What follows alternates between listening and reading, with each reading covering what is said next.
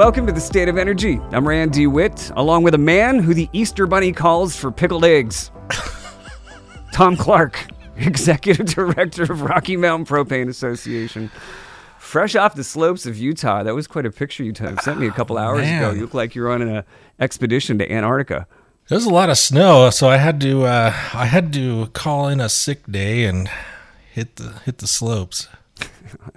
I like how he goes on an international podcast to say he called in a sick day to go skiing. That's good.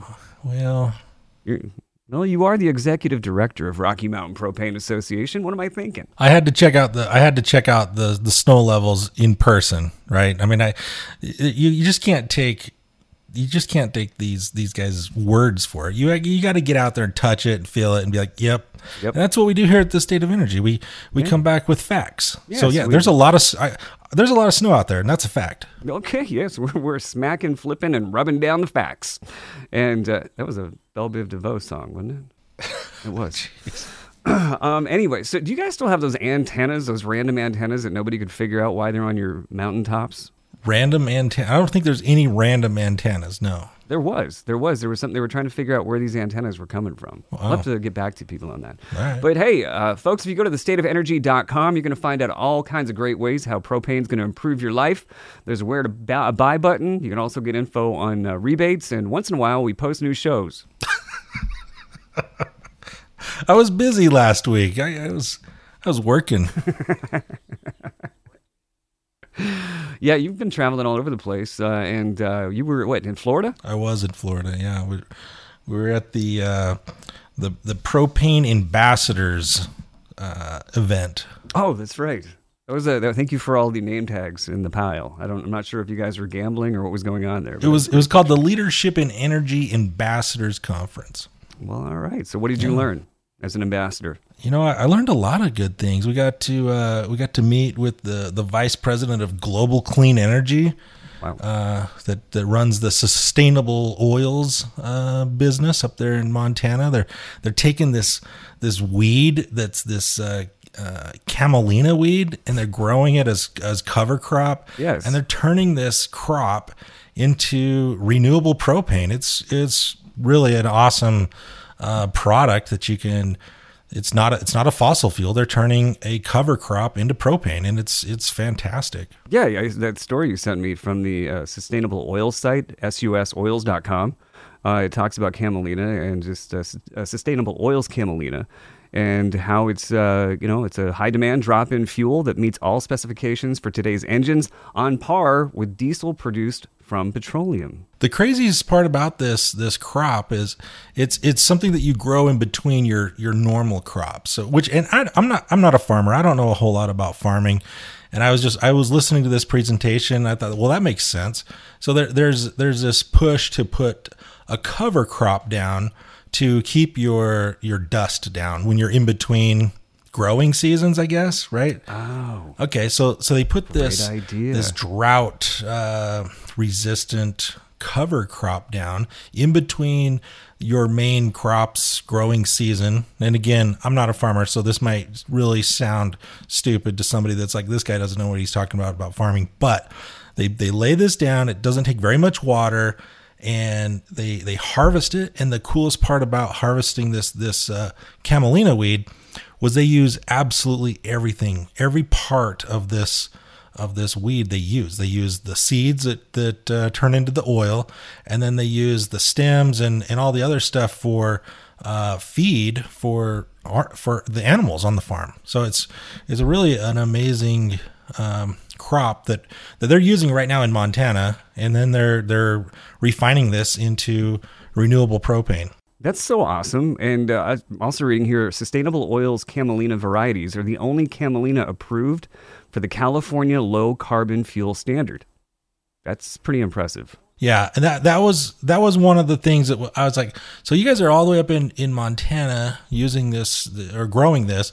Why are you shipping it to California? That's because California is pushing for all this renewable gas and diesel and propane, and they're giving out credits if you use this in California. And it's you can use it in Utah or Wyoming or Montana. You can use it all over the world if you want, but the demand is in California because they're forking out the dollars, and that's where people are using it now. But there's enough of this that to potentially you could replace all of your conventional propane in the next 10 years with some type of renewable propane from either this Camelina weed or from fats that come from your cooking oils and greases from like McDonald's and Burger King. You know, I mean, there's so many other answers that if we could just take a moment and explore all of these other avenues that we have for clean, affordable, abundant, renewable energy, instead of just driving this giant train of electric down everyone's throat. I mean, we're not anti-electric. We support electric, hydro, solar, wind, geothermal. We support it all, but we just believe that it needs to be a well-balanced plan, and it seems like we're putting so many eggs in one basket. Well, and I think you hit it right there with the affordability, because there's a lot. We talk a lot about electricity, and like you said, we're not anti-electric, but we've been pretty spoiled with the coal and the hydro and the cheap natural gas, and we could make some pretty inexpensive electricity. But as you know, and we've talked about this on this show a lot, that electricity, especially in this Western United States, is dirty. And there's some reports that are coming out where the EPA has put on some new restrictions for the ozone restrictions in Utah and all over the country to reduce their emissions by 50% over the next 4 years. Yeah. They're calling it the Good Neighbor Plan. Okay, let me tee this up, folks. This is off KSL.com. The EPA places new ozone restrictions in Utah, and Governor Cox calls it incredibly reckless. The Environmental Protection Agency, also known as EPA. Did you see that Simpsons episode? The EPA. You know what I'm talking about? Yeah. Yeah, where Grandpa was like having all these visions, and the end of the world was coming, and he kept on just saying, EPA, EPA. And it turns out it was the Environmental Protection Agency had their heavy-handed methods of ensuring the planet was clean. It's a good episode. Just type in The Simpsons EPA. There's a lot of crazy stuff that The Simpsons have predicted. Yeah. So anyway, like you're talking about here, unveiled its final Good Neighbor Plan, seeking to significantly cut smog-forming nitrogen oxide pollution from power plants and industrial facilities in nearly 2 dozen states, including Utah. And Governor Cox is saying he's very disappointed in the ozone transfer rule that was released by the Biden administration. He says we're doing energy the right way here in the state of Utah, and it's that we're working with an all-of-the-above energy policy. Did he steal that from you? He might have. I think he's a listener. He's probably a fan. But he also says that it harms the economy, and more importantly, it harms the people who can least afford it. So when you take an emissions standard and say, okay, you're going to have to cut this by 50% over the next 4 years, that just doesn't come for free. Right. That comes at a major cost to everybody. And there's families out there that are spending over half of their paycheck just on their energy, their energy needs for their home. And that, can you imagine what happens when all of a sudden, well, now the electric bill just shot right up another 50% because we're trying to clean this all up, and it's reckless to the economy. And there's other ways to do this. And we talk about propane as being one of those great ways to reduce your emissions and create electricity, which has 2.8 times cleaner than the current electricity. So, and I know this is really hard to grasp, but if you were to say, how dirty is electricity? Hey, Johnny, how dirty is electricity? How dirty it's so dirty. It has to work the 10 a.m. shift at the club. Wait, how dirty is electricity? And you say, how dirty is it? All right, so we measure that in what they call carbon intensity. All right, so carbon intensity is a pretty well used term to measure the CO2 in everything from electricity to propane to gas and diesel. So there's a nice there's all sorts of studies all over. You could even Google it, but what I'm telling you is Utah's carbon intensity score for the grid, for the electric grid, is 228. Propane is only 79. So it's almost 3 times cleaner than the grid. All right, let's explain that really slow for the folks in Rio Linda. One more time. All right, so the electric grid carbon intensity score in Utah is 228.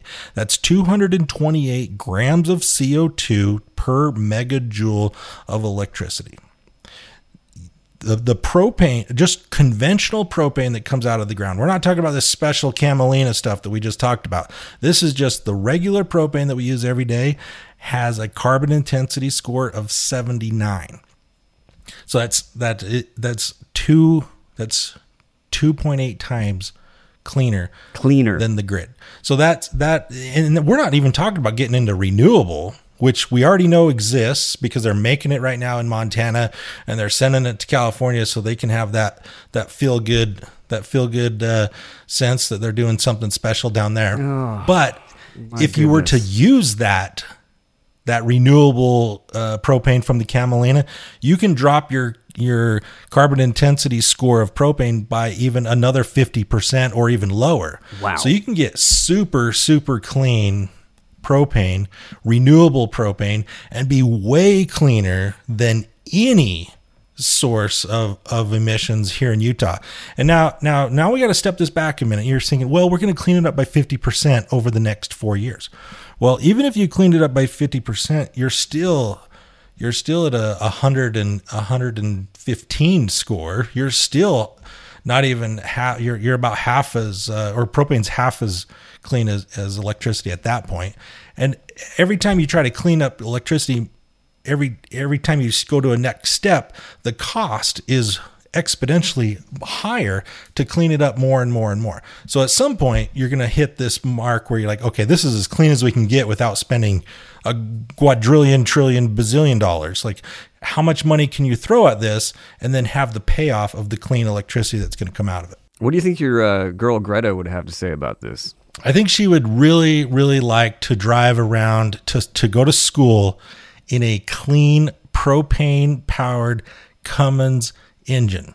Okay. You know what? If she knew the facts, I believe that she would take that choice. I really do. But it just seems like we keep banging these same drums, and it goes back to follow the money. We've been saying that on this podcast for 4 seasons now, and it's just it's the only thing that makes sense. Follow the money. I don't know if anything makes sense anymore. It seems like we look at things and we're like, what's people thinking? How do you make sense out of that? And it goes to like some of these electric school buses. And I know we talk about school buses a lot, but if you have the choice to buy a $400,000 bus versus a $100,000 bus, that was cleaner, and the $100,000 bus is actually cleaner. And the $100,000 bus is 3 times cleaner. What choice are you going to make? Yeah, we're going to go with the propane bus. The propane bus is so much cleaner than the electric grid here in the West. And I'm talking Utah, Wyoming, Montana, Nevada, Colorado. Some of these states that create hydroelectricity, they claim that it's clean. But you know what's funny about the hydroelectricity is there's only so much available. You can only get so much water out of that dam. And we see this crazy move to push everything towards electric. There's a story in from readers about the California plan to require half of all their heavy duty trucks to be electric by 2035. Yes. If you think about that for a minute, you're like, wow, so we're going to push all these vehicles to run on electricity. Where are we going to get it from? Yep, it's right there. I mean, it's obvious. It doesn't make any sense. And did you also read further on in that story about California requiring half of all heavy-duty trucks to be EVs by 2035? Governor Gavin Newsom said it's time, quote unquote, time to stop playing small ball. What do you even do? There are no balls involved here. Or there's a lot of them. There's a ball issue, but this doesn't make any sense. What is small ball? Small, like we're playing with big balls now. Is that what we're doing? There's a ball issue. We know this, but it just seems to be that, again, I don't know. Anytime for me, and this is just my perspective, is anytime I hear Gavin Newsom speaking, it's just like I don't. They're not his words. I feel like if you parted his hair the wrong way, there'd be like cords coming out, like little pieces of electric. Well, let's load this up for a minute then. So we're gonna make these states clean up their electricity by 50%. Then we're going to make all the trucks half of them be electric by 2035. And 2035, that's going to creep up on us really fast. Oh, yeah. Do you really think this is going to happen? I don't see it even being possible. One, there's not even enough electricity to go around. There's another story I sent you about that power plant that they had to file bankruptcy because they got like a $40 million penalty because they couldn't create enough electricity, and the group that they're part of gave them a fine of $30 million. They had to file bankruptcy over it. Yeah, story's out of Yahoo Finance. U.S. power plant firm goes bankrupt after winter storm penalties. Lincoln Power LLC, the owner of 2 Illinois power plants, filed for bankruptcy after its financial strain was exacerbated by nearly $39 million in penalties leveled by the biggest U.S. electrical grid operator. And it's PJM Interconnection LLC. And they run the grid that stretches from Washington to Chicago. And they fined Lincoln after its plants in Elgin and East Dundee, Illinois, failed to generate enough power during a severe winter storm in December. And then the grid operator in February demanded that those plants provide millions of dollars in collateral to prove Lincoln's continued creditworthiness. The penalties across all of these different businesses that PJM is going after the fines could total over $2 billion in fines. Because the power company couldn't produce enough power in the winter during the storm. Winter storm. Yeah. But hey, let's switch all these vehicles to run electric. This is pretty irresponsible. I think all the way around, and there's other solutions out there right now. Just like I was telling you a little bit earlier about this Cummins propane engine. Yes. Cummins, which is a major engine manufacturer. I mean, they make engines for all the Dodge trucks have a Cummins diesel engine, but a lot of the big heavy duty trucks that are going up and down the highway, your semis and even your medium duty trucks, they've got some type of Cummins product in it. They're big diesel engines. Cummins has made this new fuel agnostic engine they can run on all sorts of things, and propane is one of those. And you could have a cleaner than the electric grid, by the way, a clean propane-powered delivery truck that'll put out an amazing amount of horsepower and torque that's made by Cummins, factory propane. You could have all your delivery vehicles, all your big delivery vehicles that would require a ridiculous size of battery to be able to actually go across the mountains and make a delivery. So we're talking a big delivery truck. You have it run on propane and get away from this being reliant on this electric grid that obviously is dirty because the EPA knows it, and they don't produce enough. Unreliable. They don't produce enough. It's not clean and it's not reliable. So let's not fall into that trap where you say, well, we better buy this electric delivery truck. Buy this propane powered one. Go to your Kenworth dealer and your Peterbilt dealer and tell them that you want to buy the 2025 Cummins propane engine for your fleet. And tell them Tom Clark sent you. Tell them Tom sent you, and you've got $500 deposit on it. This is gonna be a game changer. You got to look this thing up. It's called the Cummins B 6.7 propane engine, and it's going to be a major game changer for delivery trucks that are trying to be clean. Yeah, if you don't like saving money, if you like to overspend for things and then have to spend more money to even keep them on the road, then propane trucks aren't for you. Yeah. It says there's a study out there that says you can save between 30 and 50% of your fuel costs if you switch a diesel truck to run on propane. And those are pretty good numbers. You talk about diesel pricing being in the $5-6 a gallon, and you can save 50% by switching your fleet to propane. Why would you not do that? And the cost savings is going to be a big factor as well. You're listening to The State of Energy. That is Tom Clark, Executive Director with Rocky Mountain Propane Association. My name is Rand DeWitt. You can find out more about us, our shows, and how propane can dramatically improve your life by going to thestateofenergy.com. That is thestateofenergy.com. We're on Instagram at The State of Energy. And you also, Tom, you sent me that other story from Lawn and Landscape that kind of coincides a little bit to what we were just talking about. The propane fueling solution, them debuting the portable refueling system. Did you see that thing? That's pretty neat little unit, huh? This is freaking awesome. Portable dual-use propane standalone fueling system, which allows fleets with various alternative fuel vehicles to refuel with propane, autogas, or recharge with DC Level 3 fast chargers independent of the grid. Yeah, that's a pretty neat unit. So to paint the picture for the audience here, this is a electric vehicle charging station and a propane vehicle charging station. So if you did get suckered into buying a electric school bus and you need to charge that and you know that your grid is dirty, so you want to create clean electricity on site with a propane powered generator, this thing has that capability. But since you already have propane there to run your generator, you can also pull your propane powered school bus up and fill that as well at the same time. So you could charge a vehicle and fuel a propane powered vehicle with this unit. It looks like it's on a container almost. It's like it's mobile. It's got some solar panels. I don't know what these windmills do. It doesn't look like it doesn't. I mean, what's that thing going to do? That might run the credit card machine. The skid infrastructure combines an efficient 60 kilowatt propane generator with wind and solar power to create a microgrid that allows fleets to affordably implement a drop-in charging solution. The skid also includes a refill station for propane autogas vehicles. All of the above solutions right here, right, Governor Cox?